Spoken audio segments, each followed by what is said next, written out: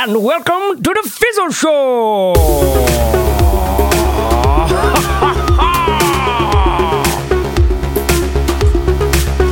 This is, of course, the Fizzle Show, our chance to help freelancers, creatives, and indie entrepreneurs by sharing the nuts and bolts of building a small business that works. Every Friday, we publish another conversation about the art and science of supporting yourself doing something you care about.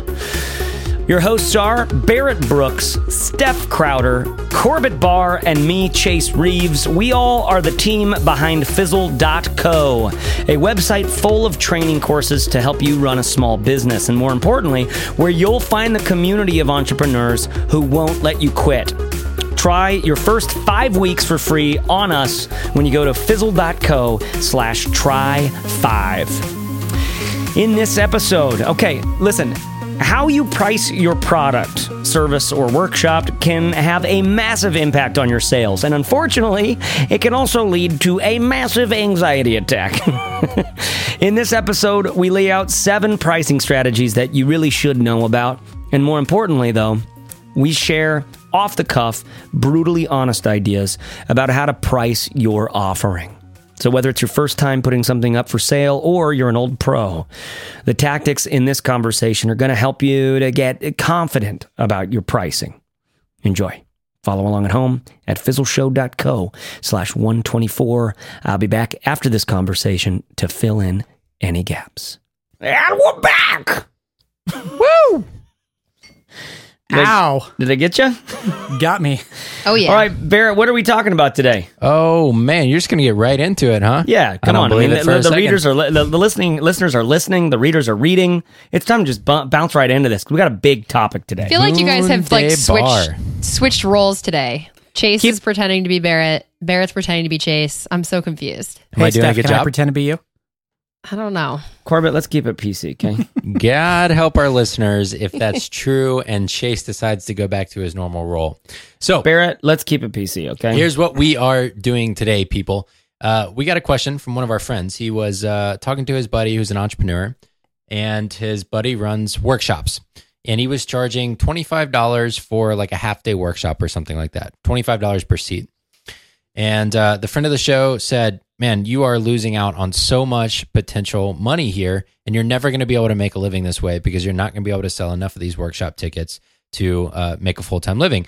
So he emailed me and said, hey, do you have an episode on pricing strategy? And it turns out we didn't yet.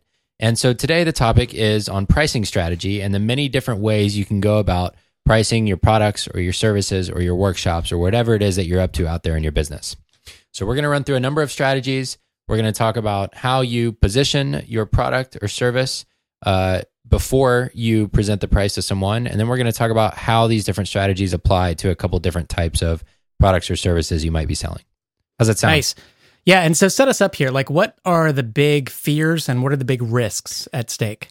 Totally. So I think that the most common fear associated with pricing, especially with new entrepreneurs, is that you're charging too much. And that by pricing your product or service too high, you're going to completely price yourself out of the market, that nobody's going to like you, nobody's going to buy your thing, nobody's going to trust you, and then you're going to fail, and then you're going to go bankrupt, and then you're going to die. And so that's kind of like this path that we follow. Jeez, I actually really like that. That was pretty good, Barrett. You're learning. I'm proud of you on that one. A little melodramatic. Yeah, that's good. But that's kind of where our little brain goes to, right? It's like, if I don't price well, if I don't price this in a way that people are willing to buy it from me, then I'm not going to have a real business on my hands because no one's going to want me or my thing. So I think there are people on the other end of that spectrum as well, though, people who worry that they're not charging enough for their thing. And by not charging enough, you're leaving a bunch of money on the table. You know, you're charging $10, but people would really be willing to pay $100. So you're leaving all of this revenue on the table. Totally. And so in the classic business sense, the goal of pricing is maximizing profits, right? And I think as we see more and more kind of values-based businesses, entrepreneurs like us who choose to price a certain way so that we attract a certain type of customer, you see that it's not always... Hey, Barrett, your boss is calling from the 90s. Yeah, hey, I'm going to need you to come in on Saturday. Who does that? Honestly, who does that? Anyways, who does what? Evidently, your I wish I father-in-law. I wish I had a home phone, man. Hold on, babe. We got 3 messages. beep. Hey, this is you gotta. Okay, keep going, Barrett. Where was I?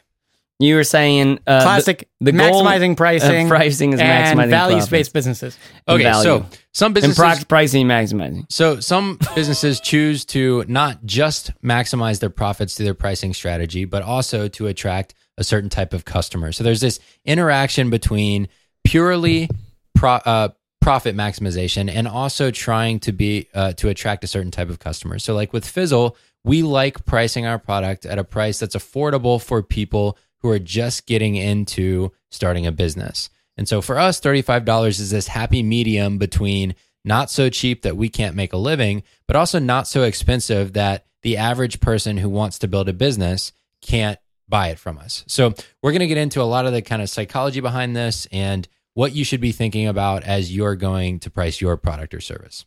Oh my. Love it. Oh my. All right. So there's I remember I was reading and doing all the research on this topic and I came across this term and it took me back to my business school days, which was absolutely terrifying. But this one concept I think is actually important. So is there anyone out there who can explain this idea of price elasticity? Ooh. That's what happens when you get older and they're like cellulite. It's like for women, it's different areas than for men. But like, so for me, I realized like I'm never going to lose that like inner tube around my waist. No, that's skin elasticity. Oh, you're thinking of. Yeah, well, that certainly has a price. Yeah. You know what I mean? Know what I mean? Let me take a crack, Barrett. So, All all right. Now, crack elasticity is another thing. So everybody remembers. So everybody remembers supply and demand, right? So there's this idea that you're offering something for sale and there's a certain amount of demand for it. So let's say, for example, that we have something for sale for $10 and at that price, we could sell 10 units, okay? So the total profit there, total revenue would be $100. On the other end, let's say that we have linear supply and demand or linear price demand. Then if we move up the scale and suddenly we start charging $100 for that thing, then we might only sell one copy or whatever, one version of it, for a total revenue of $100. So the total revenue in both cases is $100 because our price demand curve isn't a curve at all. It's flat. It's linear. As you move up price, demand falls in lockstep. With elasticity of pricing, there's this place where instead of going straight, your demand might actually curve somewhat. So let's say we start charging $50 for this thing, and instead of selling, I don't know how the math works out on that, 2 copies, like we thought we would, maybe we can sneak in 3 or something. So instead of earning $100 in total revenue, we're now earning $150. And so that's when you said at the top of the show, like, how are we going to maximize revenue? That's the goal, is finding that place where you can raise pricing and demand isn't necessarily affected. So there's this pent up demand there. And even though you're raising pricing, you're not really impacting it. And so therefore you're earning more total revenue at a higher price.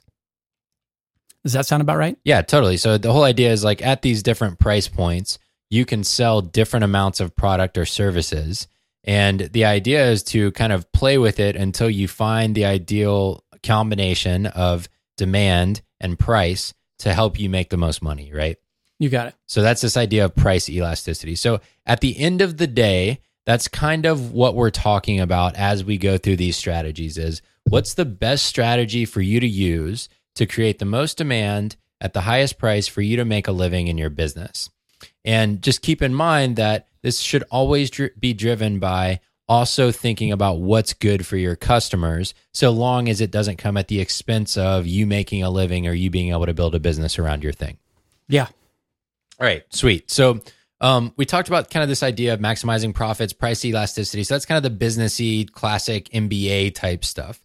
So I want to talk about right off the top 4 or 5 different concrete pricing strategies. And then we're going to talk about how those things get used in terms of business, all right?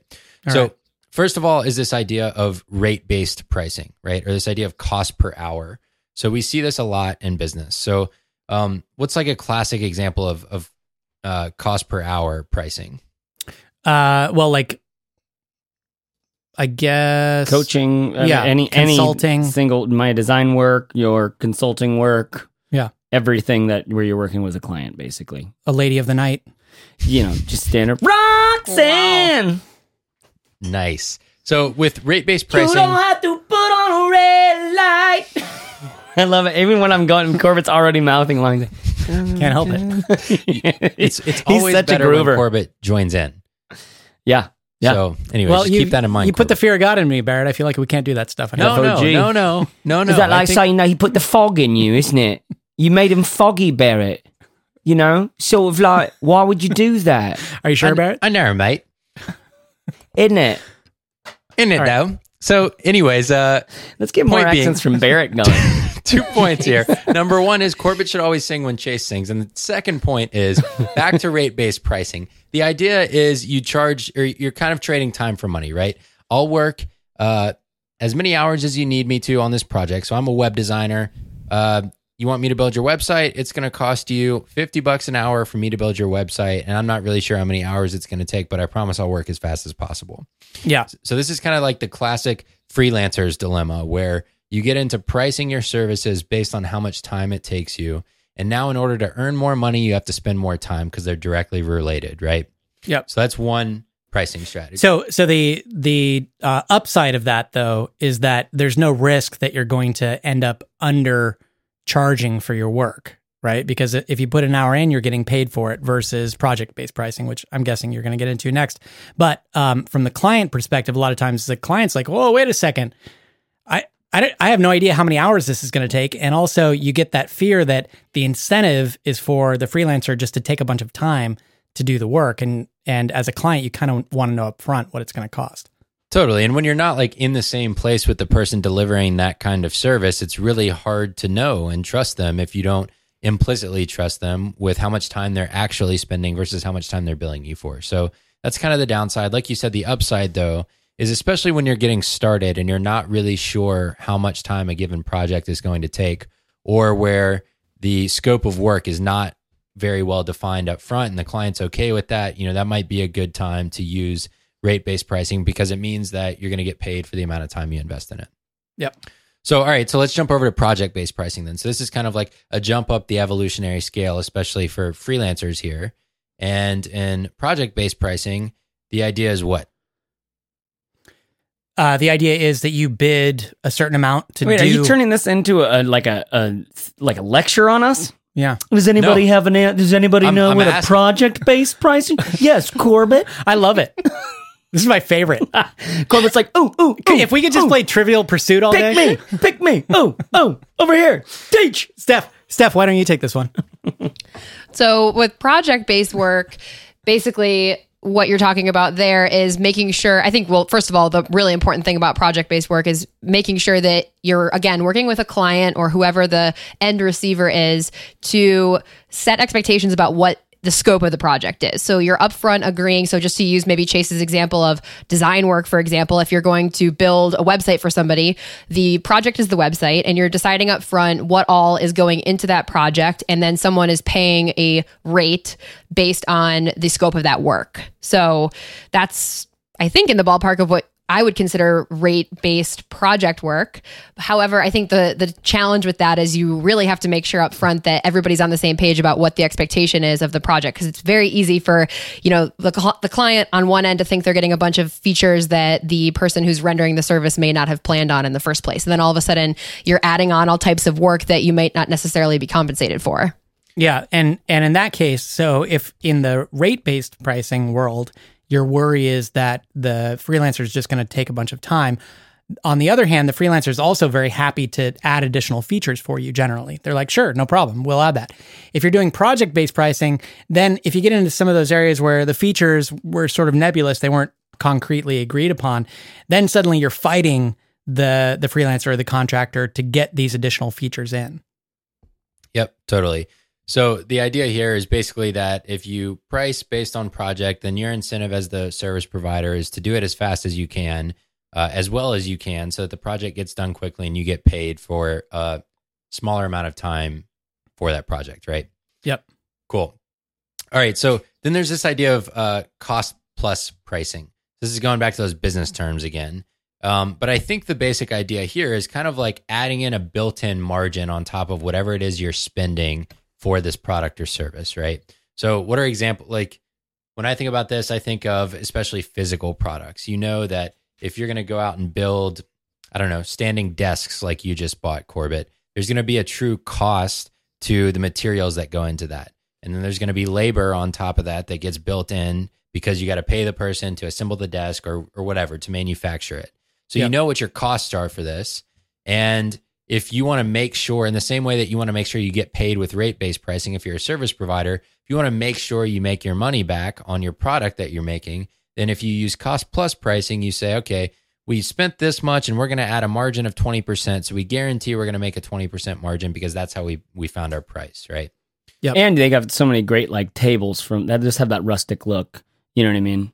We're talking about cost plus world market, right? Cost plus, yep. Totally, yeah. Terrific stuff. Great cookies selection. Yeah. Hello. From all around the world. I mean, tables and cookies. And you can buy some beer if you want. At the How same do you time. Hey, I'll tell you what that is. That's priceless right there. Are you kidding me? You want to put a price on that? You get a cookie and a table at the same time? Come on. That's the thing I never understood about cost plus. Come on. You know what I mean? You buy a table and then you can get some wine at some the same McVitties. time. I want some McVitties. You kidding me? So it's an interesting point because do you think that their whole place is just they add a margin of 10% or something? And that's just how they do everything? I have no idea. It's good that you mention that, isn't it? Because cost plus pricing, you know, it's a bit like project-based pricing plus cost, you know what I mean? So you've got the both of them, don't you? Mm-hmm. Yeah, that's good. Thanks for that. Now we're good and confused. Thanks for that. Yeah. Just make sure, just keep adding value, okay? Speaking of value, let's talk about value-based pricing. So this is like the hot wait a minute. topic. I don't understand why we're making this so damn complicated. All you got to do is add a 9 to the end of your price tag, right? So instead of charging $90, charge $89. That is the secret. I mean, why are we making this so damn complicated, Barnett? I think you're right. Barnett. I'm sorry. What's your young man? What's your name? So value-based pricing. So, in terms of value-based pricing, this one's gotten really popular lately, especially in kind of this online business world, because people were going through this process of saying, all right, I'm charging X dollars per hour. And then they kind of graduated to, well, I'm going to start charging based on projects because I know how much time it takes me to design an average website or to, whatever, copyright for a website or whatever services they were providing. And then people figured out that if there's more value provided to whoever their customer is than they're currently charging, then there's an opportunity there to charge more or to structure their pricing higher if the other person is willing to pay more for that service, even though, so let's say like for project-based pricing, you say, all right, I think this project's going to cost me 10 hours of work time. And normally on a rate-based pricing project, I would charge $100 an hour. So it's going to take me 10 hours, $100 an hour. Well, I should just charge $1,000 for this project. And then I'll just try and get it done faster than 10 hours and everything will be good. Well, with value-based pricing, maybe it's only going to take you 10 hours. But maybe your customer values the website they get out of that by, I don't know, maybe they'll pay $5,000 for it. And so whereas with a project-based price, solely based on how much time you're going to commit to it, you would say $1,000. With value-based pricing, it's saying, for this type of person in my audience, I know that they're willing to pay $5,000 for the website, for the outcome they're going to get from this project. And so I'm going to price at that level, despite the fact that it's only costing me 10 hours of work. So this is kind of the pinnacle, especially for services, because it means that you're getting the maximum value from the audience you've chosen. So a lot of this is dependent on audience too, when it comes to value-based pricing. So I'm curious, have y'all seen examples, or like, do any come to mind examples of value-based pricing out there, especially in this like online business world we run in? Well, I used a similar way of working with clients when I was doing website stuff, because for instance, if I would work with a contractor or plumber, I could basically evaluate what a lead from their website is worth, right? And say, I can get you more leads to your website, right? Because it'll communicate clear, the conversion's going to be more, and it's going to be optimized for search and all this other stuff, right? And they're going to land on you, and you're going to feel trustworthy, right? So for all these reasons, I can say, well, how much is your standard job or a relationship with a customer worth? What's your lifetime value of a customer? And then kind of like negotiate my price from there. And that's so normally I would do that as like a kind of price anchoring to set some big number up there. So this is worth this much to you, but I'm only charging you this. And so you're trying to build up the perceived value and hope that your pitch includes that, whereas everybody else you're talking to is just talking about they're just like, features. Yeah, it'll take me like 10 hours or something, so I guess probably like a couple $1,000. You know, that's how I worked for a long time. Yep. And it's like so dumb. It takes nothing to figure out how much it's worth to them, you know, and it changes everything. And so you've talked about rate-based and project-based, and I forget what the third one was already. Cost plus, yeah. So, but when you're talking about digital goods, there is no like rate necessarily. There is no cost going into it. So for Fizzle, for example, it's the kind of thing, and software, and if you're selling an ebook or whatever, there is some total cost built into it, but you don't know how many copies you're going to sell. So it's pretty hard to break that down into, I'm going to sell 10 of these, so I got to divide it by 10, blah, blah, blah. So instead, you kind of assume that it's like a make once, sell many, many times sort of thing. Yeah. And you're entirely basing it on what you think someone's value of this thing is. It's based on your ability to sell them on that value, and it's based on what the competitors might be charging in your space. Yeah, totally. So I think most digital goods fit under the value-based pricing model. In some ways, because you just mentioned a couple of the other things that are coming up between competitive pricing, luxury pricing, and tiered pricing. So Barrett, maybe want to take us through that really quick before we lose everybody listening to the show, because we've become an MBA appendix. Well, I think it's just good to go through the high level strategies before we talk more in our typical terms. So, a couple more are competitive pricing. So Corby, you kind of brought this up, where in competitive pricing, you're looking across the landscape of who you consider your competitors to be. So like for Fizzle, that would be looking at other business training sites or other business training products, and seeing how much they're charging for whatever it is that they're selling to our same customer base or to our same potential customers. And we would look at kind of the high end of the scale. So in our case, maybe the high end of the scale is like products that cost thousands of dollars and people buy only one time. And then maybe at the lowest end of the scale, I don't know, maybe there's like a $5 a month product or something like that, where somebody's charging a lot less than us, but theoretically teaching the same thing. So from our customer standpoint, they're evaluating all these different options along this sliding scale of price to see which one's the best one for me as far as business training is concerned, and how much am I willing to pay. And so in competitive pricing, you'd say, all right, there's my two bookends. Now, where do we want to fit on this scale, and what kind of person or what kind of customer is that going to attract? And so truly, instead of like with value-based pricing, that's all about getting into the customer's head. With competitive pricing, it's all about getting into your competitor's business and making sure that you can compete with them solely based on price. Yep. So with this model, I think it's not so much that as it is, because you're still trying to get in the customer's head, but you're just doing so through the comparison with the other options on the market. Yeah, and you're just figuring that your customers are evaluating you based on how they see you. This fit. stick of gum is $5. That stick of gum is $4.50. This iPhone versus that. Right. And so Samsung something. Yeah. That can be valuable when your customers are evaluating you against other options. But in other cases, your customers are just evaluating you against nothing. It's yes or no on Fizzle versus Fizzle or this or that. Yeah, so I think, as you mentioned in the beginning, I mean, really the biggest fears that we're talking about here, the biggest fears and the biggest worries that we've seen in around the concept of pricing are based on how do I, as the entrepreneur, feel about this price, right? Because most people who are analytical and smart about these kinds of the engineering brain types, they'll just like, well, I'll see what the market will bear, and they'll put together some tests to see what the market will bear and get to the price as high as it can go. But most people have these like weird emotional icky feelings. Yeah, about most people pricing. are regular people who care about people, and so and there's just something fun. I mean, I think are from this kind of like more village based thing where it's really hard to say like, I'm going to charge you for this rather than just give it to you. If you're fleecing a bunch of customers in a village, then everybody knows that you're an and if you grew up in New York and you've been hustling your whole life, like that's the name of the game. Yeah. But if you're you had pretty good mom and dad and a pretty good upbringing, and it's like people What, are you don't? generally nice. You don't have that in New York? What are you saying? Yeah, no, you don't have that. Everybody from New York doesn't have that. You know that, right? Jesus. You know that. Oh right? man. Wait, that's like for sure, right? You know that. Barrett. Okay, so bringing it back here. So just watch any Spike Lee movies. The downside of competitive pricing oftentimes is that when you get into a price war with a competitor, that's what drives costs down. And so it's beneficial to customers sometimes. Sometimes in the industry, we call that a race to the bottom. Exactly. Exactly. Good, Chase. That's a good impression there. I appreciate the application of that impression to that term. It creates a race to the bottom, and then nobody wins. You know what I mean? I love it. You know what's so great, Barrett? Your name is Barry, right, young man? Yes. Okay, what's so great about you is how you're driving this conversation. I could just sense a strong leadership quality in you. So much leadership.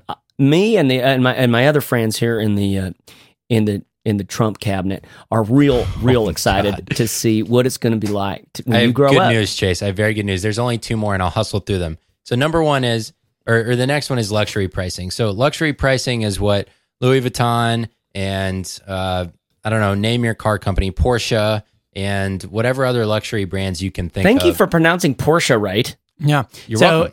So in that case, the utility of the good is sort of separate from the value that you feel the brand confers to you somehow. Yeah, Right. you're not buying toilet paper because you don't have any toilet paper. You're buying like the best possible toilet paper. Yeah, because And it makes so you this feel is- good. It's kind of like a signaling device, right? It's aspirational. It says something about you that you drive a Porsche or that you wear this or carry that or whatever. And so many times... Well, first of all, I mean, Louis Vuitton stuff is just vanity, but a Porsche is the person who understands quality, craftsmanship, you know, It's all in the eye of the beholder. the turning of a... But it still just gets you to the grocery store and back. You make a good point. All right. A bike also does that. So luxury pricing is all about image and how people see themselves and what they want to look like in the world. And then the last one here is tiered pricing. And tiered pricing is not necessarily an alternative to these other ones, right? Like it's not value-based pricing or tiered pricing. It's not competitive pricing or tiered pricing. But tiered pricing is a kind of way to allow people to not make a decision of yes or no between your product or not. It's a way to allow your potential customers to compare different versions of your product and make a choice between them. And you know what? Just to help people out there, because this is an audio program. When he's saying a tiered pricing, he's not talking about crying tears. No. Even though sometimes it can feel like that. When you are putting your price together on your sales page, It can be sad. you can be just ripping out your eardrums and tear ducts. So tiered pricing to me, Barrett, maybe is in a bit of a different category. It's almost like a pricing tactic that you can layer on any of those others. Yeah. Totally. Exactly. It's because all it is offering a different option for this stick of gum costs $5, but this stick of gum with interviews with experts of gum chewers is $397. Video interviews. Yeah. I see what you did there. All right. So we talked about rate-based pricing, project-based pricing. I want to do that. This stick of gum is. I'll send it to you right now. $1. I could sense the website coming already. It's going to be. Did you guys see smeagling.biz, by the way? Oh my God. I can't Oh wait. no. I did see it. Okay. So quick rundown of the pricing strategies we covered, and then we're going to get into the good stuff. It just shows how many people actually pay attention to the show notes, because I actually put that in the show notes of that episode. Okay, keep going, Baranek. Rate-based young man? pricing, project-based pricing, cost-plus pricing, value-based pricing, competitive pricing, luxury pricing, and then kind of a pricing tactic that we called tiered pricing. So these are different ways that you can price your product, different strategies you can use here. Now let's talk about how this applies to business. So we got to kind of dial it back some, because you don't just go straight from a customer landing on your website to them seeing the price of your product, ideally, right? So before they ever see the price, ideally they're going to understand what we talk about as like a unique selling proposition or a value proposition. So Corbett, I think you kind of wrote the post on this at Fizzle. So when you think about unique selling proposition, what is that and why does it matter? It's really just an answer to the question that a customer is asking themselves when they land on your website, which is, why should I care about this versus every other thing in this category that exists in the world? So if it's a podcast, for example, they land on your podcast description and they're thinking to themselves, why should I care about this podcast? Why does it matter versus the other ones? So unique selling proposition is really your answer to that. And it should make you stand out. It should differentiate you from everyone else that's out there and give someone a strong or compelling reason to hit play or hit the buy button or enter their email in the box or whatever it is you're trying to get them to do. And by the way, in the show notes, what I'll do is there's 2 articles that we have that are just old school epic articles from the man, the myth, Corbett Barr, all on USP. One of them is 10 examples of killer unique selling propositions on the web, and the other one is the ultimate guide to finding your unique selling proposition. So, like, for example, just before we started this podcast, Chase and I were talking, as we do, about nerdy stuff like Markdown-enabled writing apps that are also compatible with Dropbox for iOS. Mm-hmm. And I started just kind of looking, and Chase is like, whoa, hold on. He's like, you should do some research because there's a lot of them. So I Googled and came across this article, and I would guess there are no fewer than 80 different apps listed here. Yeah. And just imagine how friggin' hard it is to stand out in that sea of 80 different ones. Yeah. And those are writing apps. Now, think about like your blog or your podcast. You're one of thousands or tens of thousands or hundreds of thousands out there. So you really have to have a good answer, a unique selling proposition. Yeah.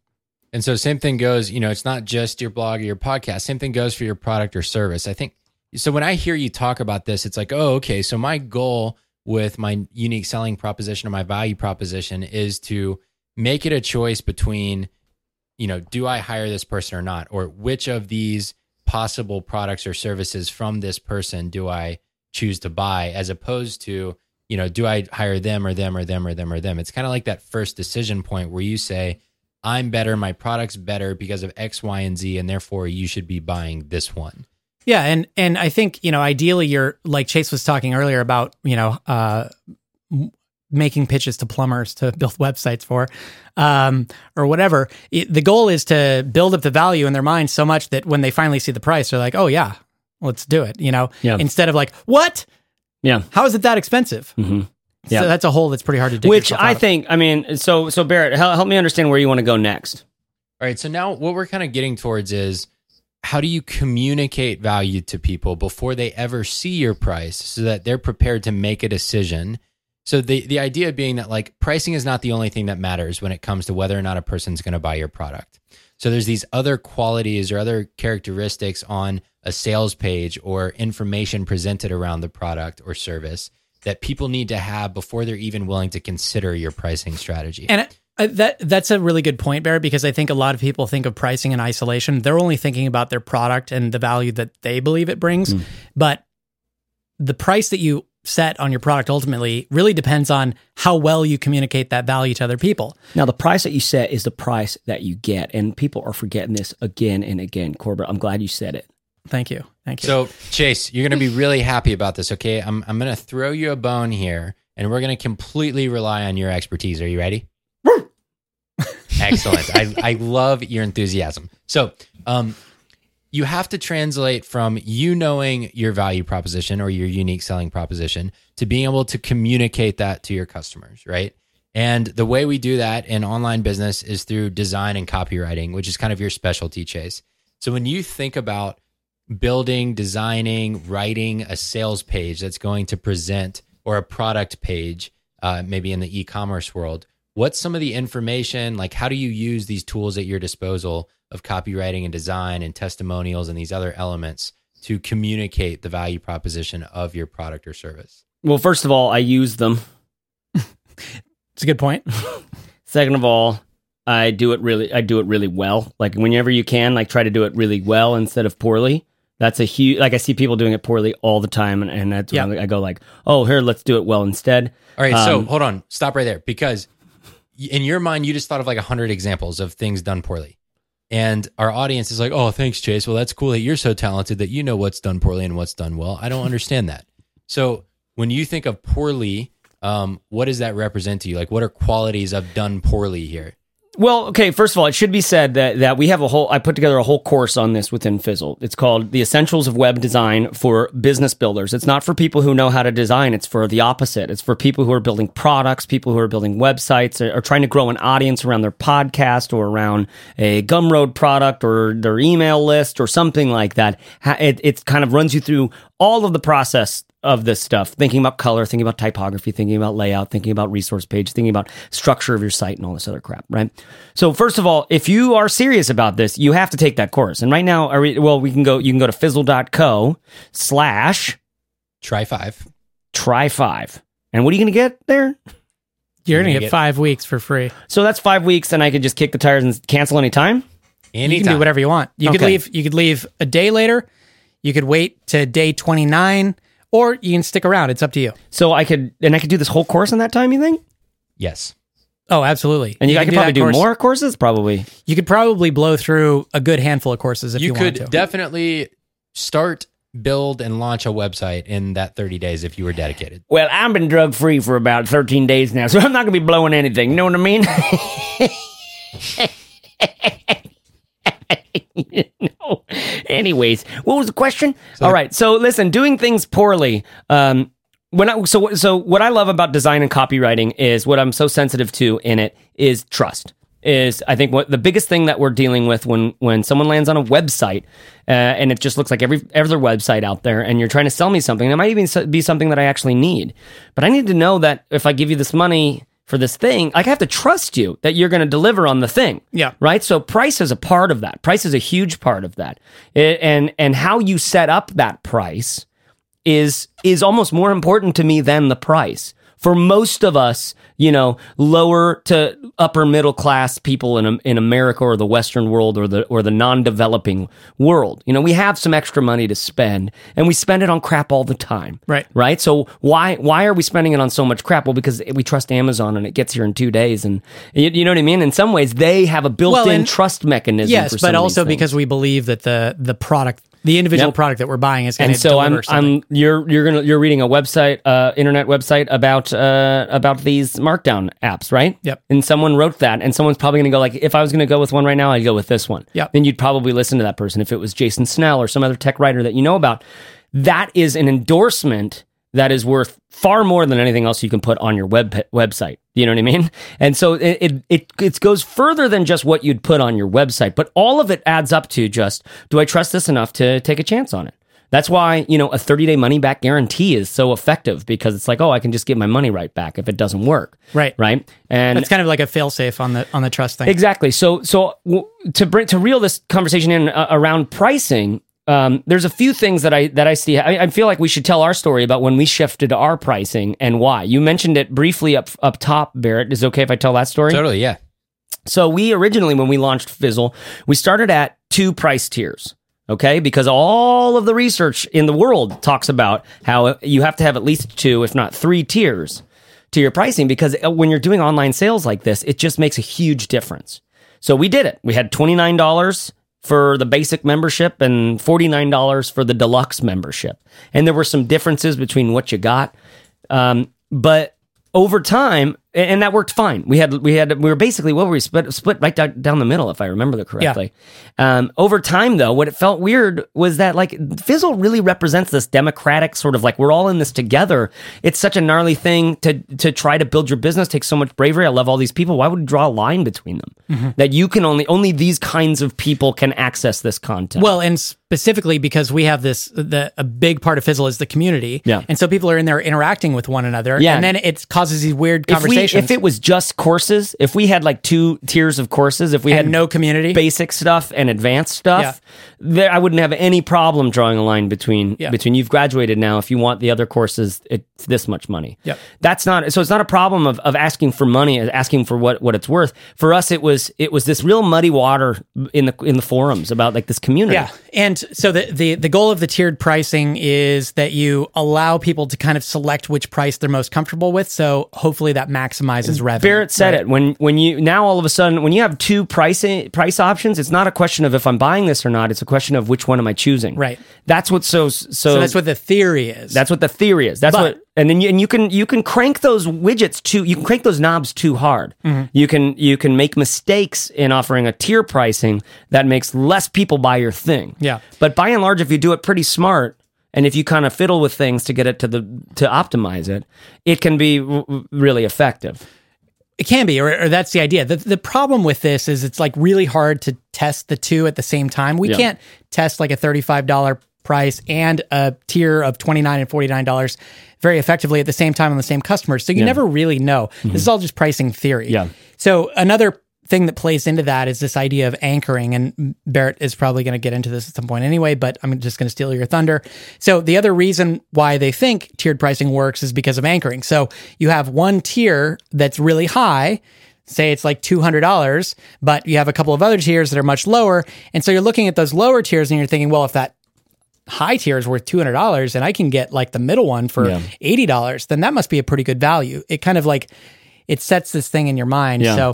So anyway, for us, when we switched from 29 and 49 to just 35, we didn't see a dramatic impact on our conversion rate. Mm-hmm. We're testing apples and oranges a little bit because we were testing, for a couple of months, and then we switched and we observed for a couple of months after that, and it's not exactly accurate A/B testing, but we didn't see a big effect there. Yeah. So we chose against the research and for it just felt right for the product. And simplicity of the product as well. Exactly. In software, if you're tiering the pricing based on features and usage, so, if you use 10,000 API calls, it's this price. If you use 100,000, it's this price. Mm-hmm. The tiering makes a lot of sense, right? It's clear in the customer's mind why these things are different. Yeah. If you're tiering based on some arbitrary idea, like, well, this content is special, so it's only available if you're paying extra, then the customer's like, well, wait a second. Like it kind of, so I think it makes tiered pricing a little less effective if it feels arbitrary. It has to feel, and this is something that's consistent across the research about pricing stuff. The psychology of pricing stuff is there's all of these rules. I'll link to an article. There's a really great Hub or Help Scout article that goes through 10 of these little pricing tweaks and research bits. And all of them are great. They all started from some little hunch or idea, and then they did this thing. But then in each and every one of them, there's like but you can do it too much. And so you end up, the sum total of all the research is just be a human, figure things out, like talk to your customers. Like it's not that difficult. That's where I constantly want to take this conversation is I look at the entrepreneur going like not selling their things because they're frustrated. They're frustrated about what price to put on it, right? And that's the big error. The big error is not charging too much or charging too little. The big error is not charging anything at all because you're either too afraid to put the price up or you don't know how to charge the value of your work or whatever, right? Yeah. And you can the price changes can happen over time. Not that tough. It's not that difficult. And I think one of the things that's really helpful for me to think about is the pricing of something when you're just starting out. I think a lot of entrepreneurs go like, what's the price going to be? Forever. When really the answer is, or the real question is, what's the price going to be on this for the introductory first month that I offer it? Then you get to say, all right, we've offered it at this price for a month. We've decided to move the price up based on the initial results, and it's going to this now for the next 6 months. So you can totally change your price over time. And one of the pieces of research is if you are going to be changing your price, if you have a lot of customers that are already buying and it's a subscription-based kind of thing, change it in increments of like 10%, either up or down. It's the price percent change that either customers don't notice or they notice and they don't care that much about, right? So suffice it to say, when you choose something, you're not painting yourself into a corner. You're not like putting your feet in cement shoes or anything like that. You can change all this over time. So when I think of pricing strategies that are going to help you like price your product, the first thing is like, we got to get this thing out the door in a way that you feel comfortable about it. And now, Barrett, you were talking about some design and copywriting type stuff. And I mentioned a couple of other categories of things like press from and recommendations from other bloggers or personalities and things like that. Well, another thing that you can do outside of your site that can have a huge impact is sort of build this buzz through social media or through interactions with your audience over time about this thing. Right? So that they know that it's gonna launch on this day, it's gonna be open for a week at this price, this special introductory price. So you can afford to lose some money on that because you're gonna get more meaning losing some money by choosing a lower price. because you'll get more sales. People will be excited about it. Now, and that fundamentally changes the way that someone's landing on your site. If they have heard about it once before, let alone twice or 3 times, and they have the context for it, and they know who you are, and they kind of trust you, that you could have a real crappy website and still have a ton of sales from that. So anyways, that's a few ideas. Sorry, I don't want to derail us any longer here. No, that's good. And at the end of the day, your point is correct. I think more often in general, entrepreneurs don't even put something out there for sale, period. They're waiting on that. And that's the first key, right? Is get something out there, have it for sale before you worry about all of this like advanced pricing strategy and the psychology of how people make decisions and all this crap. Putting it out there and seeing if people will buy it, period, is the first step in this process. Yeah. So what I want to go back to, so the kind of question I wanted to get at, and maybe I didn't ask it the right way, was what information needs to be communicated on a product or sales page for somebody to be prepared to make a decision about whether a thing is valuable enough to buy it? Well, you got a lot of categories there, right? You got the benefits, the way that this thing's going to impact their life, the value that this is going to bring to their life. Like one of the easiest ways, one of the things I learned early on is if you're going to sell something that helps people make money. Because then you could say, listen, you pay me $1,000, within 6 weeks, you're going to make $2,000. Right. It's really great to be able to, that's a perfect value, benefit kind of thing that you get to express. So you got all those things. You also have the objections to overcome, right? Yeah. Here's all the reasons why you wouldn't buy this. Here's all the reasons why you aren't trusting me. And you can't explicitly say that because it'll turn people off, but you have to address several of these things. Yeah, I think the 2 tactics that I always love are one, to directly address the objections that people might have. Mm-hmm. So just think to yourself, like, why would people not buy this? And then literally answer those, like in an FAQ or whatever. The second thing is, there's a quote, and I don't know who said it, but something along the lines of, if you can describe the problem better than the customer can, they'll assume that you have the right solution. Mm-hmm. So make sure that you're really getting inside their mind so that they know that you understand this space and what they're going through at the time. This is where all of the not demographic stuff, but psychographic and the really defining your audience stuff comes into play. And you mentioned by name the course that we have in Fizzle on that, Defining Your Audience. That was one of the early courses I put together in Fizzle, and still one of the best ones, featuring services, the secret sauce, and things you need to know about Yoda in order to survive business. Very, very good course. Lots of people liking it. It comes complete with 3 coaching calls that are extremely helpful. Again, you can get this and more. Another tip: use a lot of sort of fluffy superlatives in your sales copy. Totally. Yeah. Extremely colorful language is always super helpful when you're trying to get inside the hearts and minds of people. There you go. I can picture the fonts on those words. That's good. Papyrus. All right. So one tendency I think people might have here is thinking like, okay, I know exactly who I'm competing with. Is it a good idea to put a direct comparison between my thing and their thing on the sales page so that people don't even have to leave my site? So have you seen that done? Is it a good idea? Like, what should people think? It's not a good idea. According to research, it's typically not that great of an idea, because when people feel like when you're asking them to explicitly compare things, they already kind of feel like they're being duped. So what you do is you open up the box in their brain that says, beware, this could be, there might be a better option out there, when you even ask the question, compare us to this, that, and the other. Now, this isn't always the case, but this is what some research something has found. And frankly, it doesn't have to be a part of the conversation, because chances are either other things are on their radar and they're automatically doing that, or if you're on Amazon, you're right next to think about the grocery aisle, right? You got a stick of gum right there. Well, that's right next to Wrigley's, and that's right next to all the other things. So there's no reason for Wrigley's to go, compare us to the other guys. Just try. However, so first of all, the reason I like the pricing conversation that we're having is that it's really difficult to A/B test prices. Yeah. So it is a pretty interesting theoretical conversation now. Yeah. The issues around like what should be on my sales page. Yeah. Those, we can't come up with definitive answers for that. Yeah. You could have a comparison box on your sales page that says, look at us and look at product B and product C, and maybe that'll increase your conversion rate by 100%. Who really knows? Truly, every product is different. Every product is different, and the right answer for each person is different. So we can give some guidelines and stuff, but pricing is really interesting to me. And I don't want to end this conversation, Barrett, without helping people understand how to actually price their thing. Totally. So what to put on your sales page is important, but I think that the answers are all across the map on that. All right. So let's go there next then. Let's talk about a couple different types of products or services and how we would go about pricing them. So let's start with probably the most common for our audience, which would be an ebook or an online course of some kind. So, you've got your sales page there and you've gotten people down to the bottom and they're looking at the price for the course or ebook. So how would we go about pricing an ebook or a course using some of these strategies we've talked about? I think one of the things that I would use, because it's hard for me to look at pricing outside of the whole, the entrepreneurial journey of just like, am I going to make this thing? Am I going to finish it? Am I going to put it out there? Is it going to get customers? Is it your first thing? You know what I mean? If it's your first thing, and even if it's down the road and you don't know if it's the right step to go or not.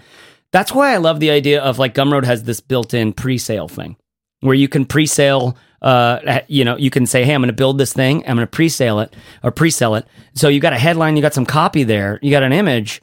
And then you get to fiddle with the price and see if people are willing to pay for this thing. And none of them are getting charged. They're committing to pay for it, but they don't get charged until you deliver the product. So it's this great way of saying, like, what are people willing to pay for this thing? So I like that as a strategy because, number one, it allows you to kind of break the seal and do some work without doing much work. Number two, it allows you to start building a little buzz around your product. And that initial, that pre-sale stuff, like that price is just for the pre-sale. Eventually you change that price after your initial launch to what you have been convinced of after working with customers. Do you know what I mean? Yeah. I think that makes a lot of sense as one simple tactic for pre-sale. Does this headline, copy, and price tag match up to people? Does this feel valuable enough to them? Obviously, you have to have an audience to pre-sell that to even. Yeah. But I think it's a real big strategy that at least you can go like, hey, listen, I didn't get a ton, I didn't get 100 sales, but I got 10. That's enough for me to go, I'm making this thing, and I'm going to sell it for that price for them and see what we can do with it. Yeah. Totally. Yeah. So, it feels like this one, I think, in particular, is a mix of talking to your customers, which you guys mentioned this, but I think it's important to reiterate. I feel a lot of times when people are asking these questions around what do I price it, there's really no way around talking to your customers. I mean, you have to figure out what people are willing to pay, which I think is what we're saying here. But there's also this other part of it, and this is not a technical term, but it's what I got, which I think is kind of about going with your gut to some extent, right? Because, I mean, to me, it's almost like a spectrum. There's sort of this sweet spot that you have to play around with until you find it. And on one end of the spectrum, you have undercharging, where you can kind of end up almost resenting your clients or your end users because you feel almost like you're being taken advantage of because you feel like you're pricing yourself so low that it almost makes you angry. Yep. And on the other end of that, you're overcharging where to the point where you don't even feel confident saying your price. You kind of get that guilty feeling like someone's going to call you out and call you a fraud or something. Yep. So I think you have to play around until you feel confident saying what you're worth, but at the same time feeling like you're asking a fair price for how much work you're putting into it. So I love that stuff, that sort of triangulation, and that would be part of my answer. I'd say I'd caution people a little bit about using what customers say as the definitive answer on what your price should be. Because if you're just asking people in the abstract, like, how much would you pay for blank? Well, your answer can't be that long. They're not seeing the sales page. They're not getting the full effect of what this is. And it's really hard to say if that's accurate or not. It can help give you kind of a ballpark, but I would look for evidence more along the lines of what are competitors charging for something that's similar as like stronger evidence that that price might work. And then I would do exactly what you said. I would triangulate. I would say, okay, what feels too expensive to me for this? Like, what's the absolute price that just feels like that's way too much? And then what's a price that feels like, well, that's way too low? So at least you know the ballpark. It's somewhere in between there is what you're going to charge. Yeah. Throw a dart at the wall, pick some price that's kind of in between there. And then in the beginning, just back off of that a little bit and offer some introductory price for a fixed period of time. The reason you want to do that, we're talking about pricing and we're talking about value, but we haven't talked about this third idea of the different pressures that can be created around pricing and giving someone like an immediate reason to buy versus, I'll think about that and maybe I'll come back. If there's a limited time offer of some sort, especially in the beginning, this is a great way to like boost your sales. If you say for the first week, the price is eventually going to be $100, but for the first week, it's $59 or something. That's going to give people like a really strong additional incentive to buy during the first week. And it's going to make you feel great about your launch. Instead of you put the thing out there, it's $100, then you're questioning like, oh, is this right? Is it wrong? Another tactic that I've used before is this little introductory period where something's on sale for a week or two at what you feel like is a fairly low price, but you don't commit to the final price just yet. You say, this is a special introductory price of $39. The final price isn't set yet, but it will be more, perhaps significantly more, and sell it based on that and see what the uptake is. If it's really strong at $39, then maybe you can afford to inch it up a little bit. If it's not very strong, then maybe you don't inch it up that much when it actually comes out. I like it. And there's all kinds of other problems that can factor in there, right? Is it the wrong audience? Could a different audience be willing to pay that amount, and yada, yada. So there's a lot of kind of diagnosis that goes into that. Yep. So as I'm hearing y'all talk, though, I hear kind of three different of the strategies that we talked about at the top of the hour. So some of this is kind of competitive pricing, especially if it's your first product, to go out and see what similar products are priced as. So that kind of gives you this initial ballpark or world that you're playing in, so that it's research driven. You know what's out there already. Then we talked about kind of value-based pricing. So what do you think your customers are going to be willing to pay for? And what do you think is the right price? That's kind of the Goldilocks principle. It's not too low for you. It's not too high that you're uncomfortable with it, but it feels kind of in that range that your customers are willing to pay for. And then a third one I think that definitely applies to ebooks and courses is this idea of tiered pricing. And so creating different versions of an ebook or course with different benefits or features to it that would get somebody to a better decision about which version they want. So like, let's say you make an ebook, and then let's say you make an ebook plus a video course to go with it. And then let's say you make an ebook plus video course plus a bunch of interviews. So that's kind of like a classic tiered pricing or tiered product strategy here. Or a stick of gum with a lot of interviews. Mm-hmm. Mm-hmm. Exactly. Right. So gum and interviews, right? Versus just gum. Now you've got options, and you would want your price to raise as the perceived value of the different product tiers are raised as well. And like you said earlier, Corbett, the idea is that the upper one is kind of an anchor. So it says, this thing, you could spend this much up there. And so it kind of makes you feel a little bit better about what it is that you're buying, or that the fact that you're spending money. And then down at the lowest end, it's kind of like the budget option, quote unquote. So you say, okay, if you're on a budget, or maybe you don't need all the other stuff, this is a fine option. And so what you're driving people towards with both of those two options on the sides are that middle option that says, this has a good chunk of the material, some of the best stuff in this product, regardless of the version you buy, and it's the middle price. So it doesn't make you feel cheap, but it doesn't, make you break the bank on that upper version. And so that's kind of where you're driving the majority of the customers to in that situation. Yep. And we should include in the show notes our friend and one of Barrett's mastermind partners, Nathan Barry, has used that technique, the tiered ebook/course pricing model, very successfully with multiple six-figure plus launches. And he breaks down exactly where sales come from. And the interesting thing is, when you look at the tiered pricing, you will have more sales at the lower end in terms of quantity, but when you add up the revenue that you get, especially if you make the tiers, right, if you space them apart just right, he ends up making more revenue from the top tier, even though it only accounts for a small portion of the overall quantity of sales. Right. So there's this question here with tiered pricing of how many options, right? And, we've heard Derek Halpern and everyone else talk about this JAM study or whatever. And the basic outcome of the JAM study said, if you give people too many options, they end up choosing nothing at all rather than choosing one of the options. And so with tiered pricing, you want to make sure you're limiting the options to a number that people can reasonably consider and compare with one another. And generally speaking, that's between 2 and 4, with, fewer always being easier to choose between, and 2 being better than just 1 usually. Yep. Okay, cool. So that's an ebook or a course. So let's think about from a physical product standpoint, how does that change things as far as the way you approach pricing here? I think it just sets a lower bounds to me. It sets a boundary where it wouldn't make sense for you to sell this thing at all. Unless you have deep pockets and you can afford to lose money for a while. I don't think most people can do that. So there's a lower bounds where it's your cost of goods sold plus marketing expenses plus, labor and all that. So basically you start from there and then you look at competitors and then you look at what the value of the thing is and you set it somewhere north of what your costs are.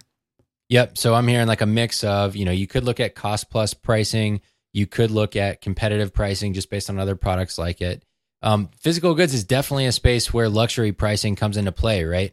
Where if you've got just a superior product or superior positioning, you can convince people that you're buying your thing makes them a cooler person to the people they care about. And so that can be a strategy that comes into play here. I do it every day by just trying to get people to be friends with me. Absolutely. I mean, I saw a picture of you at lunch the other day and you had this hat on, this Hawaiian shirt, and it was just like, luxury. Man, they could have sold him that shirt for like $500 because he looks cool right now. And they could have paid me $500 to wear that shirt. Yeah. I think is what you're trying to say. Man, so good. And I think value-based pricing is also a valid approach here too, where like we have a customer of ours who makes organic deodorant. So, typical deodorant has a bunch of aluminums and parabens and all this crazy stuff in it that might be bad for you. And she's making deodorants that are organic oils and that, prevent some of the heavy metals and other things from being absorbed through your skin. That could be positioned as a very high value item, especially if there aren't a lot of alternatives out there. So there are other, there's many different ways to think about a physical product other than just what's your cost and make sure you make money on it. But at a minimum, like you're saying, Corbett, I think you have to make sure that, what you call unit economics work. Because if you're losing money on one product sale, then you can guarantee that the more products you sell, the more money you're going to lose. Man, unit economics. Unite economics. Woo! All right, so let's talk about one more here. We talked about services a lot at the top of the hour. So let's talk about a workshop, which is kind of where this question came from to begin with. If you were running a workshop or a live event, how do you think about pricing for that one? Okay, so this is, another point where I have to go like, okay, let this be your first one and then adjust the next one. Right. It really makes a big difference when you price your first one like really affordably. Hey, it's $10. Come check it out, see what you get out of it. Your next one you can charge $100 a seat for. Yep. Easily. Yeah. And you'll have customer testimonials, you'll have that social proof, you have those kinds of things that we talked about that you can put on your website to talk about why it's valuable to pay this money, why this $100 or $900 is going to be worth the investment. And I think it depends on the purpose of the first one. So if the first one is literally just to get testimonials, maybe to work out the flow, and just to see if it's, worthwhile to put on, then maybe you price it super cheap. If you're doing the first one and you do want to put a little cash in your pocket, then price it cheap, but also price it at a point where you think it feels like a value, but it's not like so cheap that people are weirded out by how cheap it is. It seems like a lot of the pricing debate ends up coming from two things. Okay, either greed, and you're not going to make great business decisions coming from greed because you got to make a business that lasts a long time. But the other thing, which is the kind of the flip side of greed, is not knowing what your thing is actually worth to someone, which we've talked about numerous times throughout this whole conversation.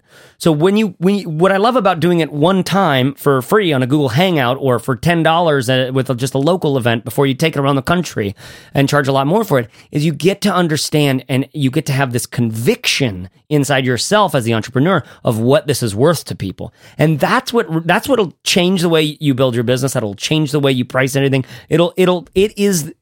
It's that when Steph was talking about going with your gut, you got to have that informed gut. It's got that conviction based on the value you've seen. People go like, oh my God, I was totally confused. You just shaved off 6 months of my product development cycle or something like that, right? Yep. That changes everything. So in some ways, how do you price your workshop? Well, how confident are you in the value? Like how certain are you that what you are doing is valuable to people, and how valuable is it to someone? Yep. And then put a dollar amount on that value. Yeah, that's so good. I'll add one thing on the workshop/live event too, because I thought this was interesting and timely for me. I was just at a conference this past weekend at the time of this recording, and there were actually a few different ticket options. So they had sort of like what they were calling a general admission ticket as well as a VIP ticket that was like double the price and got you a fair amount of additional things that made it more worthwhile, arguably. And I just thought that would be, just thinking as the organizer of that event, it would have been really interesting to see how many people were buying the general admission versus the VIP. And I think that also, just on the topic of tiered pricing, sets up an interesting sort of dynamic that you can play with different options for the same event. Totally. Hey, Barrett, you want to know what that sound is? What's that?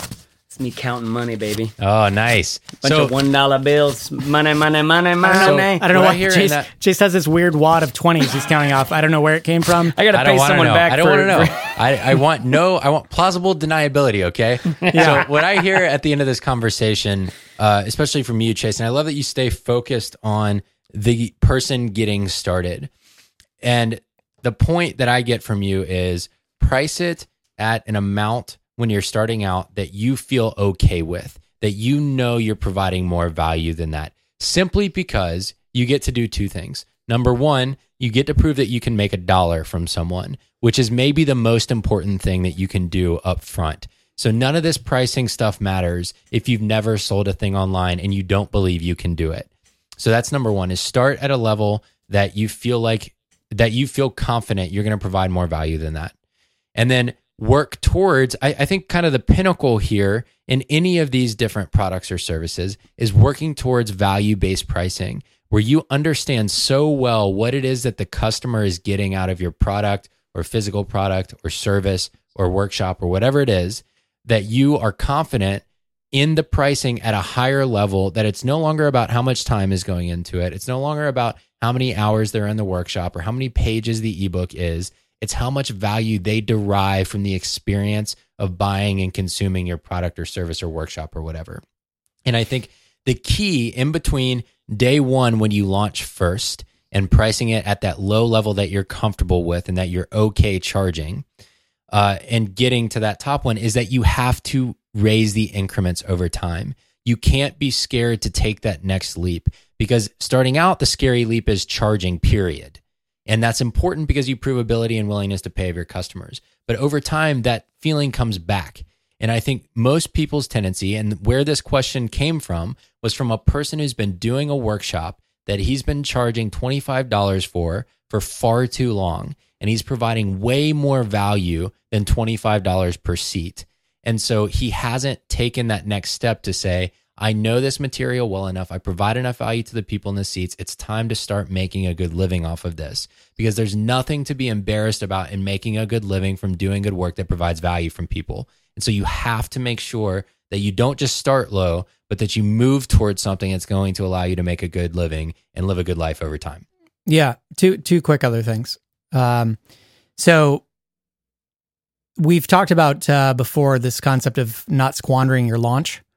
You should also not squander price change opportunities. So if you're going to raise your pricing, that's the perfect opportunity to create some sort of a desire for people to buy now, because the price is going to go up. Yeah. And to squeeze a bunch of sales before the price increase.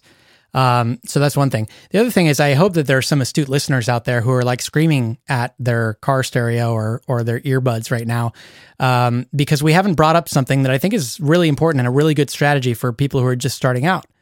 That is pay what you want pricing. Yep. We haven't talked about that at all. This is a great way to, instead of you having to hem and haw over what the price should be, just push it back on the buyer and give them an opportunity to choose the price that feels right for them. I've got an article on that was written for us at the Sparkline. Generosity Pays, Results from a Pay What You Want ebook. Yeah. And is a great article that kind of gets into some of the bells and whistles of that. So pay what you want. Basically, you allow people to set their own price. And it sounds crazy, but it works pretty well, actually. And it'll give you a really good idea of kind of what the upper and lower bounds are for your potential pricing. So you could always start with a short period of pay what you want, see how it goes, and then you could decide to continue, or you could choose one of those prices that kind of seems like the sweet spot to go forward with. Yep. Totally. And there's a lot of different principles that apply there. You know, often the one that you do want to make sure you apply to it is a suggested price or whatever. Yeah. So that people have something to compare what they're making that decision on. Okay, so all of this for me, if I was to say one, are we on the one things yet, Barrett? Yep, we're on the one thing. We're on the one things. Okay, so if I was going to say one thing, okay, it is basically this idea that you can iterate on your price. And that's a really big deal because you should be iterating on your product anyways. So releasing early, selling it early for cheaper, and so that you have those initial customers so that you can understand and get that conviction of what this thing's actually worth. That's where you can set your price from. Okay. The other thing that you can do is just do a little competitive research. These guys sell for that. This thing sells for that over there. Or there's no product out there quite like mine, but it's similar to these. If you don't know what your product is similar to, even if it's not exactly like those things, you're limiting yourself because there's a lot of things that they're doing that you can see immediately and go like, okay, here's how I could do that my way. That modeling yourself on others can be insanely helpful. And so the price point is another place where you're able to say, okay, I'm going to kind of just start where they are and fiddle around and move from there and see if I can get more sales if I go less or less sales if I go more, but it's more valuable over time. There's a lot of things that you can fiddle around with this. A lot of levers, a lot of knobs. But ultimately, the thing that matters the most is if you're putting your thing out there, because you will learn over time. If you could just get it out, and 5 years from now, if you could put something out today, and in 5 years from now, you will know exactly what that thing's worth. Or you can just sit and hem and haw about it, and in 5 years from now, you won't have anything out. Or you won't. That's the thing. Like, we've been at this for a couple of years with Fizzle, and I have no idea if it's worth. But we've been doing it for years now, and so it's like, there is no right answer, and actually, we fundamentally know that. Like, that's in our being. So it's not a big stress and anxiety thing anymore, is it? No, it's not. That's right. Corbett, one thing? I'm good. Steph? Okay, so I'll just underscore something that Chase hit on because I just think it's so important for entrepreneurs and anybody who's selling anything, which is the role that trust plays. It's huge. And here's the way that I look at this. You know, we live in a world where we're being sold literally all the time. And it kind of sometimes feels like we walk around just bracing for the pitch that's inevitably going to come on TV, online, wherever that is. So my parting thought would be stop looking for the perfect price and instead get people to resonate with the problem. And Corbett talked about this too. So when the focus is instead shift to the problem and the solution that comes with it, and the customer feels understood, those walls start to come down, and that's where the trust comes into play. So just to use, our sales page as just one example, we don't have a ton of features and benefits all over the place. We don't have the number of courses within Fizzle and how many hours and all these, little minute details that we possibly could, but instead we're speaking to the problem that we seek to solve. And when you sell people on that, price becomes secondary, which is what you want, because when you sell on price and price alone, it's very transactional and it's not long term. So I just wanted to reiterate that because it's about the longevity of the sale versus just trying to find this like fictional perfect price for your product or service. Yep. That sales trainer coming in. Boom. I like it. I like how Step you say into my transactional, classroom. Steph. Yeah. Transactional. Reminds me of my Trans Am. You know what I mean? Chipping gears and flipping birdies. Yeah, that's good. Chirp, chirp. Flip those birdies. So I guess I'll round us out with just kind of the other end of the spectrum. And that's that if you've been doing your thing for a period of time and you know it's valuable to people and you know that you are underpricing your product or your service or your workshop or whatever your thing is, it's time to change that. It's time to make a good living from what you're doing. And if you've listened to this and you've had this pit in your stomach the whole time we've been talking about pricing strategy and what the different ways that you can go about earning what you're worth and charging what your thing is worth, then you need to go do some work on this and make sure that you're charging enough for you to make a good living and build a company around the thing you care about. And so, when you're starting out, do it the right way. And when you're experienced and you're valuable, make sure you're getting your money's worth from it. Damn. Jeez, Dad, I will. Fine. Can I go now? I have been Chase Wordman-Reeves. I've been Corbett Barr. I've been Barrett Brooks. I've been Steph Crowder. And I'll see you there, or I'll see you on another time. Another time. Another time. So many times. Time after time. Got time. So there you have it. Fizzleshow.co/124. Listen, there's a ton of articles in this one. about 10 of them, and one bonus one. There's, first of all, 10 articles that help you with your pricing. You have to browse through these articles. Some of them are specific to your kind of business, probably. But there's also a bonus one, which is a little video from a blogging legend called Herrick Dalpern, which is a joke. It's me pretending to be Derek Halpern, and I think you're going to like it. That's all at fizzleshow.co/124. Here's an iTunes review from the Julie Daniel, and it's so good I want to read the whole thing. She says, I've been quietly listening to the podcast for many months, but feel compelled to hop on here and say thanks to the team at Fizzle. I've had so many light bulb moments and heard so much great content recently. I had been at a point of sheer terror with my business, of having so many ideas rolling around in the back of my head, but no idea what to do with them or where to start. And now I leave each episode with concrete, realistic things I can do to grow my brand. I decided to go ahead and join Fizzle. Awesome, Julie. Thank you so much for your iTunes review. I loved hearing your story. And now, dear listener, if we are helping you, could you please leave us an iTunes review? Why? Because it helps others to find this show. And because maybe I'll read yours out on the air too. So simply search the iTunes store for Fizzle and click Write a Review. All right, folks, no matter how hard it gets or how hot it gets, rest in the company of good friends. And remember, you are not alone. Find care, take care, serve hard, and dig in. Thanks, and I'll talk to you next Fizzle Friday.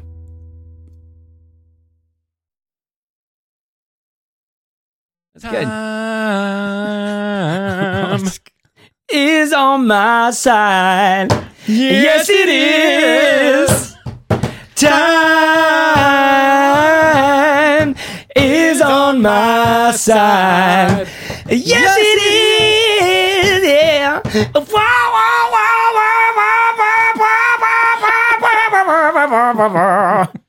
Oh my God. Literally lightheaded. Chase has got a little pent up energy. That's the name of our band. When I literally lightheaded.